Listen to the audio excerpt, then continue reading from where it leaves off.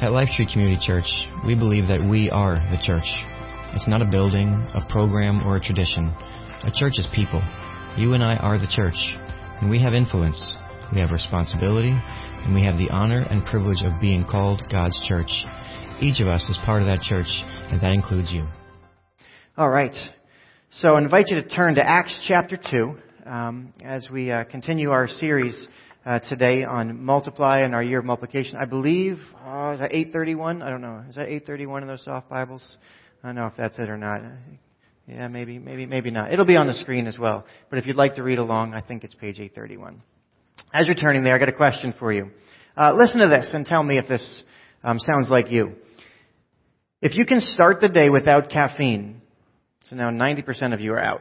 But if you can start the day without caffeine, if you can always be cheerful, ignoring aches and pains, if you can resist complaining and boring people with your troubles, if you can eat the same food every day and be grateful for it, if you can understand when your loved ones are too busy to give you any time, if you can forgive a friend's lack of consideration, if you can overlook it when those you love take it out on you when, through no fault of your own, something goes wrong, if you can take criticism and blame without resentment, if you can ignore a friend's limited education and never correct them, some of you grammar police, all right. If you can resist treating a rich friend better than a poor friend, if you can face the world without lies and deceit, if you can conquer tension without medical help, if you can relax without liquor, if you can sleep without medication, if you can honestly say that deep in your heart you have no prejudice against creed or color, religion or politics, then, my friend, you are almost as good as your dog.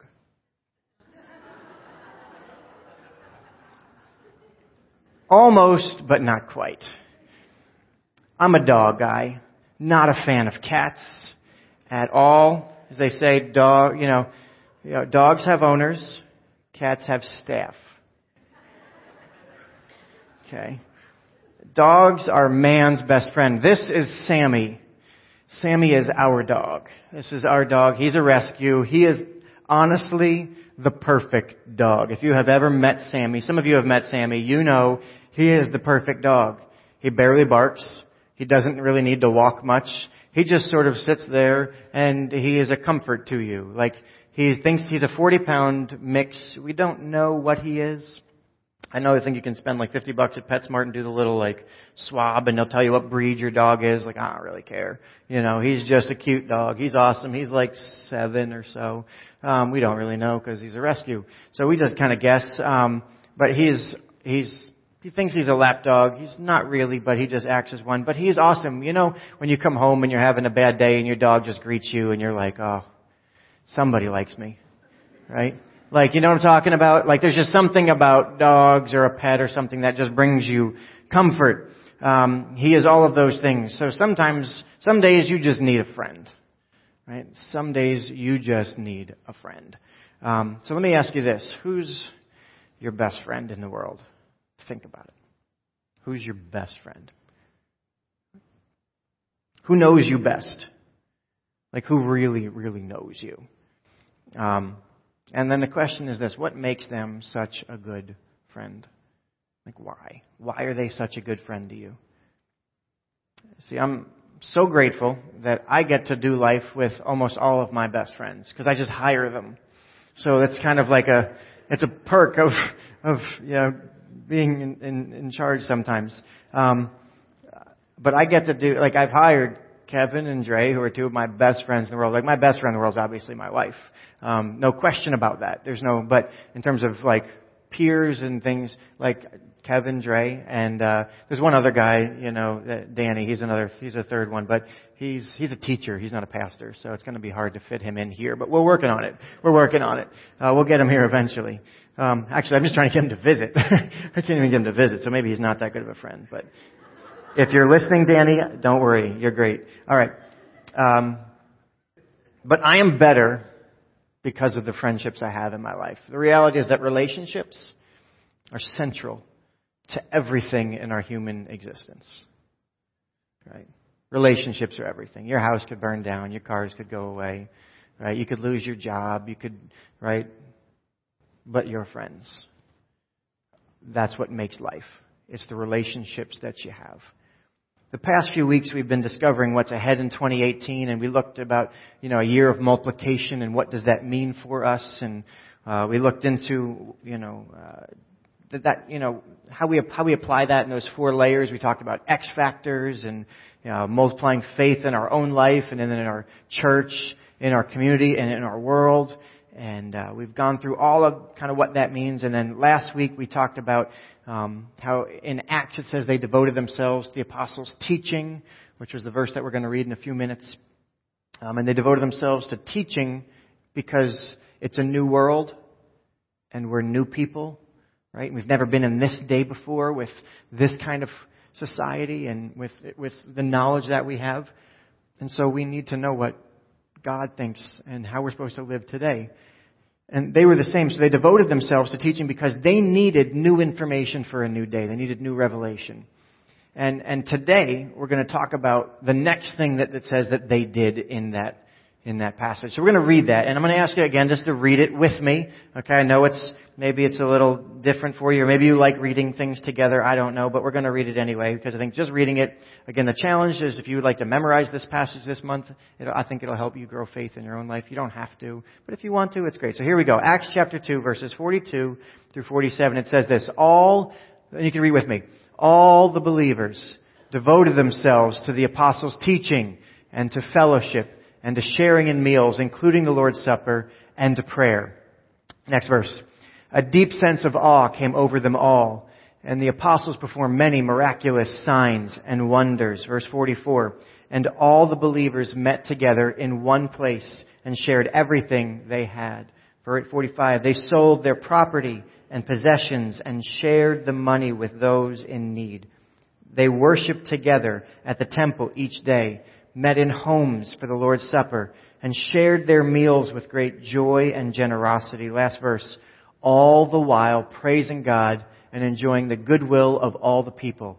And each day the Lord added to their fellowship those who were being saved. Heavenly Father, I thank you for your word. Lord, in the few remaining minutes that we have together, I ask you to take something from this and reveal something new in this new day so that we have what we need, Lord, to live the life you've called us to live. In your name we pray. Amen. So, first they devoted themselves to teaching. The second thing they devoted themselves to was fellowship. Fellowship. All right, it's an interesting word. It's sort of a church word, a religious word. It's not necessarily a word we use all the time. Like, hey, we're going to... If I hear somebody use the word fellowship, I know they go to church somewhere, right? They call it... It's a certain language. They call it Christianese, right? It means you know how to talk Christian, right? You use words like fellowship and blessing and all this kind of stuff. So what does fellowship actually mean? Right? It means community, togetherness, partnership, association. The reality is it's about relationship.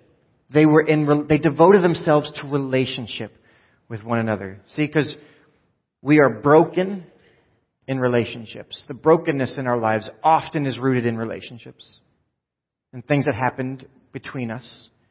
And we are healed in relationships. The antidote to trauma and brokenness in our life is healthy relationships. See, most of what happens is around people. When the enemy wants to destroy you or attack you, he will attack your relationships. You want to know what the enemy wants to do. Target number one is your relationships. If he wants to get at you, he's going to try to divide and get in between you and those you care about. And here's the problem with our world. One of them. There's only one problem with our world. But here's one problem with our world. Our world is structured to exclude people. Everything is designed to exclude, to divide, to put us in categories, not to unite us, but to exclude, to divide us, to separate us. And we're accepted, right, if you meet certain economic criteria, or if you're a certain political party, or if you're a certain social status or educational status. Everyone is either excluded or isolated into these little pockets, right? And we divide each other. This week I had a chance to go see a movie, The Greatest Showman. Anybody get a chance to see that yet? Anybody see that yet? All right, it's a musical. Not my thing. A lot of music in it. All right, but Not so bad. It was not so bad. It was okay. I think we have a picture of it. Is it in there, Greatest Showman? I think it's in there. Maybe down a little bit. It's basically the story of P.T. Barnum, who started a circus.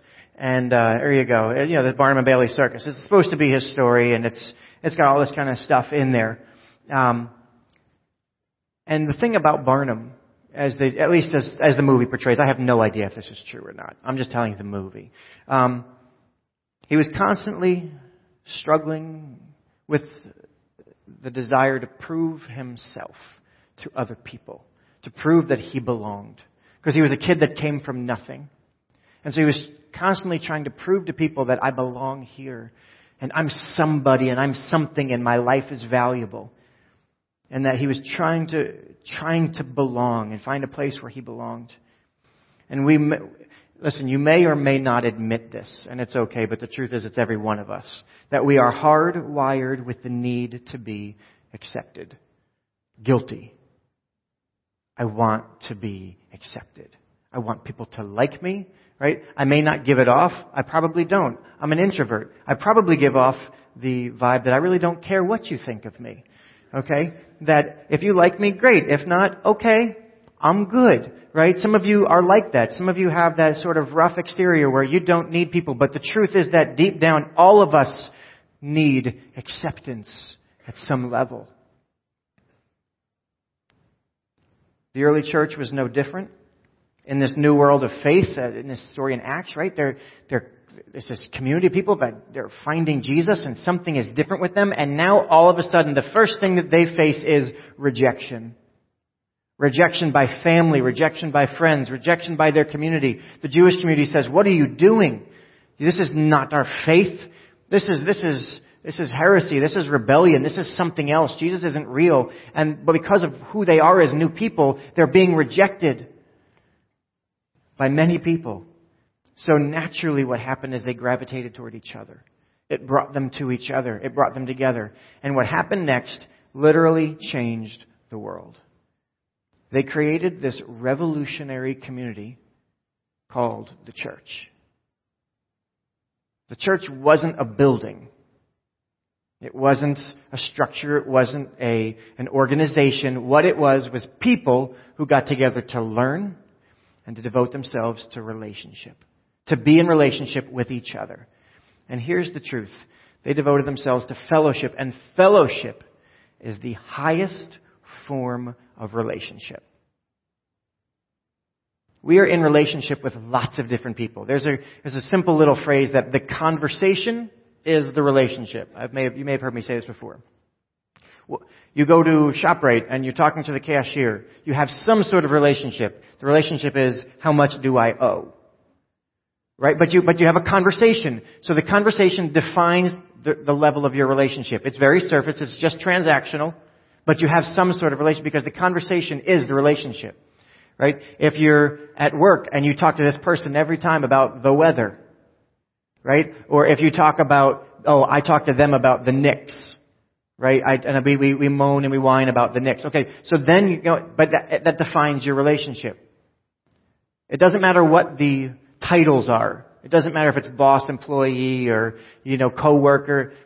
You could have two coworkers here or two coworkers here, and these two coworkers know each other much better because they talk about much deeper things, and all these people talk about is financial reports. It's just transactional. The conversation is the relationship, so there's different levels of relationship, but fellowship is the highest form of relationship. And we're going to talk about why. See, because fellowship says this. It says, whenever you need me. It says, whatever you need from me. It says, however you need it, I'm with you. It fully embraces this concept of family. Fellowship means my arms are wide open. It is the epitome of inclusion. See, in a world that excludes, the church is an inclusive community. Arms wide open to all. Because our faith unites us. And here's the thing that unites us most of all. It's called one theologian called it a common negative. Right? I didn't know what that meant, so it's okay if you don't either. His name was Karl Barth, and he said this. Genuine fellowship is grounded upon a common negative. It is grounded upon what we lack. Precisely when we realize that we are sinners, do we perceive that we are brothers and sisters. See, what binds us together more than anything else, it's not just our common likes or dislikes or our geography or our job or our relationship or our last name. What binds us more than anything is our understanding that we need Jesus. And when you have that common need, when you understand that we are broken people, it's called humility. Humility is actually just seeing things clearly. See, anybody who has hierarchy is not humble because they do not see themselves clearly. They think I am better than somebody else or somebody else is better than me, and that's not humility. Humility is seeing things clearly. And the reality is that in the beginning of the church, it became an inclusive community that said this: everybody has a seat at the table. Everybody. All abilities, all ages, all colors, all nationalities, male, female, regardless of economic status. Here's the question: who is my neighbor? Right? And Jesus said, yes. That was the answer.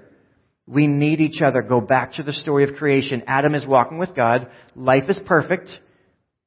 And the first time we read in Scripture that God calls something not good, God says it is not good for man to be alone. Counselors Hawkins and Clinton say this: it's a stunning fact that even with a perfect relationship with God, something was missing. Think about that. Adam is walking in perfect relationship with God, and God still says it's not good. There needs to be relationship. We are created for relationship. We need it. Fellowship. Pastor Dre was saying this, it comes from the word, they're fellows in a ship. Right? We are together on this. Somebody said this: when I became a Christian, I found the boat on which I thought I was alone to be very crowded. Right? I thought I was walking through life alone, and all of a sudden I realized there's all these people here that are willing to do life with me. Fellows in my ship. I am not alone on this boat. There are people all around us that God has put in our lives for our good because we need them. When we become new people because of a relationship with God, we are also welcomed into an entirely new fraternity. In a new day, as new people, we need others who are also being made new to walk with us. Listen, I don't care how long you've known somebody. You will always have more in common with somebody who has faith than somebody who doesn't. There's no way around it. Because faith is the common negative. It gives us the greatest understanding of who we are at our essence. There's something unique about the church. I love this story. In 1967, at the Southern Baptist Convention, a woman by the name of Gert Bahana detailed her life as an alcoholic and her subsequent coming to faith in Christ and how He changed her life. And when she finished, they gave her a standing ovation. It was like this amazing story of transformation. She returned to the microphone and said, "Now you know that you are not applauding an old drunk like me." She said, "That's just the Jesus in you meeting the Jesus in me." Let's give Him both a hand. Right? Come on. See, that is fellowship. It's the Jesus in you meeting the Jesus in me. It's the need in you meeting the need. It's uncommon. It's uncommon. It's unlike any other community of people. Honestly, the best substitute for church is a bar. It's Cheers, where everybody knows your name. And guess what? In a bar, everybody's broken and they know it. They just have no hope for anything else. It's a substitute. It's close, but it's not the same thing. There's nothing like understanding what Jesus does for us. Not only are we welcomed in, but then now we have the privilege of welcoming others into this holy family. So what? Here's the so what. How you treat others is evidence of what God is doing in you. How do you relate to others? The way you treat me is evidence of what God is doing in you. And how I treat you is evidence of what God is doing in me. We all need work. Let's just put it right. Come on, we all need it. Right? None of us get relationships right. We all blow it, but we all need it. They're messy. I'm an introvert. It's much easier to stay in my box and just say, I'll have a few friends and everybody else, hey, go find your own, because I don't want the mess. I don't want to deal with it. But what God has called us to is to relationship, because it's not good to be alone. 2 brothers worked on a family farm. One was unmarried, one was married with children. They shared what they grew equally as they grew, and always did. Produce, profit, didn't matter. But one day the single brother said to himself, it's not right that we should share the produce and the product and the profit too. After all, I'm alone just by myself and my needs are simple. But my brother is married, has children, his needs are so much more. So in the middle of the night, he took a sack of grain from his bin, crept over the field between their houses and dumped it in his brother's bin. Meanwhile, unknown to him, his brother had the same thought, and he said to himself, it's not right that we should share produce and profit equally. After all, I'm married, I have my wife to look after me and my children for the years to come. My brother has no one to care for him in his future. So he too, in the middle of the night, took a sack of grain from his bin, snuck across the field and deposited in his brother's. And both were puzzled for years as to why their supplies never dwindled. Well, one night it just so happened that they both set out for each other's houses at the same time. And in the dark, they bumped into each other carrying the sacks. Each was startled, but then it slowly dawned on them what was happening. They dropped their sacks and embraced one another. And suddenly the dark sky lit up and a voice from heaven spoke and said, here at last is the place where I'm going to build my church. For where brothers meet in love, there my presence will be. See, what people commit to each other. Again, going back to that movie, The Greatest Showman. It was interesting to me, this story, because it was about finding people that were excluded, that were outcasts, that were overlooked, that were marginalized. And Barnum said, I'm going to give you a platform, but what he probably unintentionally created was a family. He didn't realize it. And when people who were committed to each other, who recognized their common brokenness, what they were able to accomplish was extraordinary. Hey, welcome to church. You're looking for a perfect church, right? Keep walking. Not going to find one, because they're filled with people. Because we're broken people. People always want to say, people in your church, you need to talk to them because sometimes they don't do things right. And I go, oh, really? Yeah, they're breathing. Welcome to the club, right? We're filled with broken people. And it's our common need. When we come together in that and we acknowledge that, guess what? God can do something extraordinary through us. This small group of people devoted themselves to learning about God and life, and they did it together.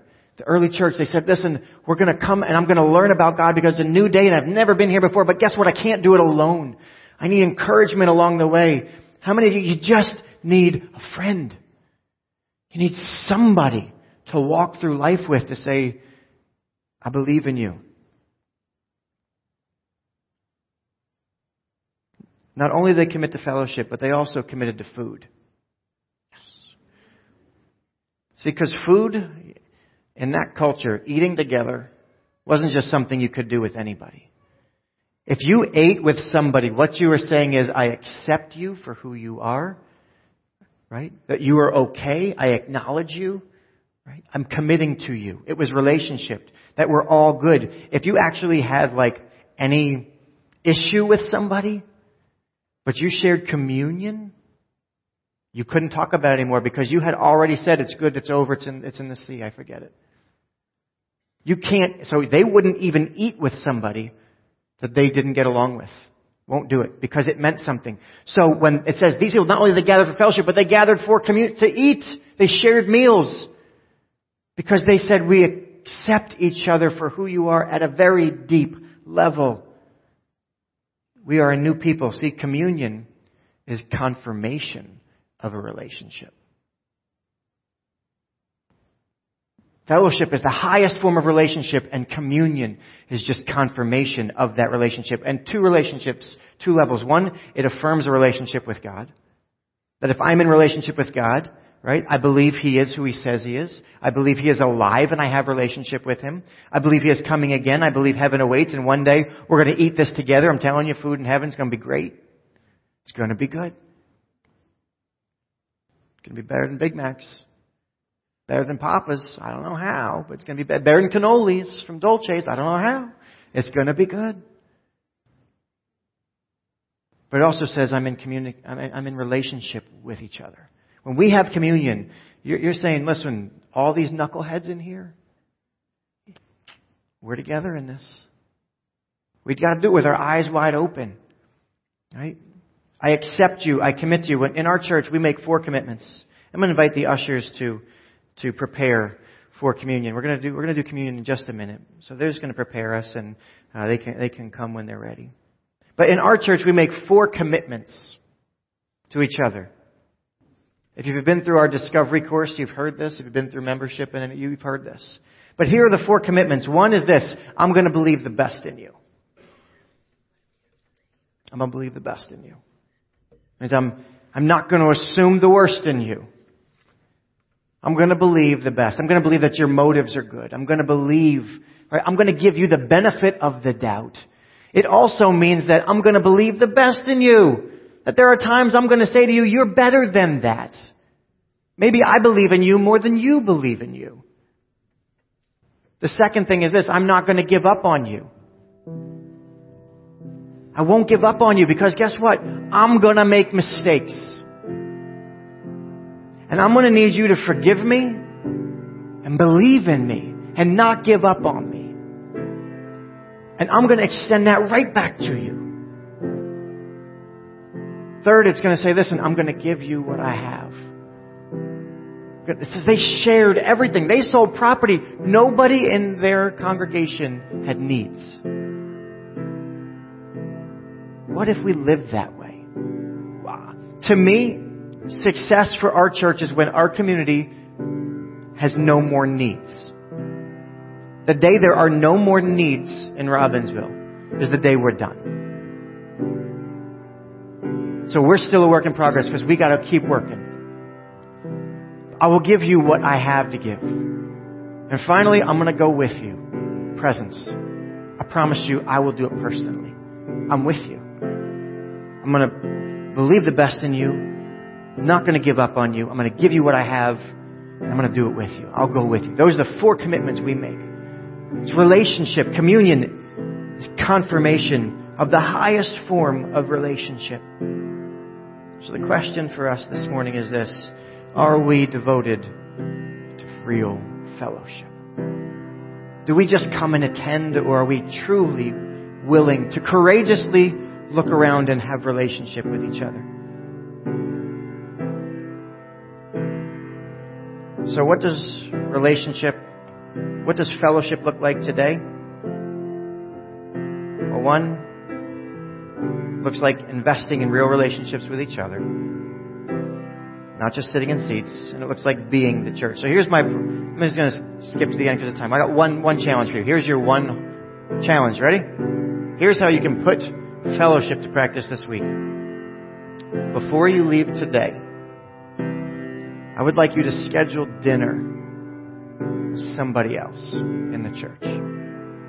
Eat together. That's it. It could be lunch. It could be somebody today you want to go out after church. I don't care. But somebody who you may not usually, or maybe you haven't before. I don't know. I mean, if you constantly get together with people, don't do that. That's not the same.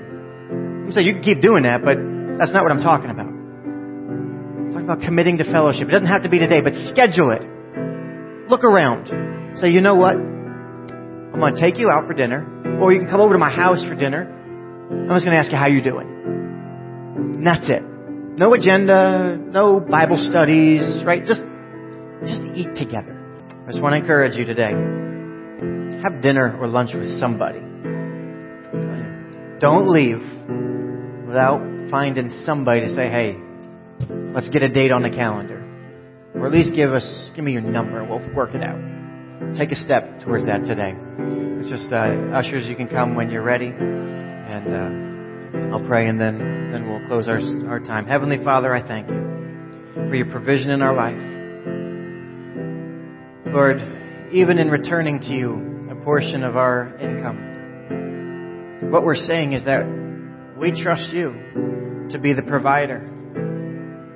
We have relationship with you, and you're not just a God of the past, but you're very much alive today, and you continue to be the source of all provision in our lives, and we give it back to you, knowing that we can't outgive you. Lord, we think we're coming over with a bag of grain to give it to you, and you're giving us 100 back. We never understand, God. We can't outgive you. So let us be generous. Let us be generous. We give to you. Do something in our hearts. I thank you, God, for the fellowship that you have given to us, for the friends that we have to do life with. We commit this day to you. It's in your name we pray. Amen. Thank you for listening to this week's podcast. We hope you were encouraged by this message. For more information about LifeTree, please check us out online at lifetreecc.com.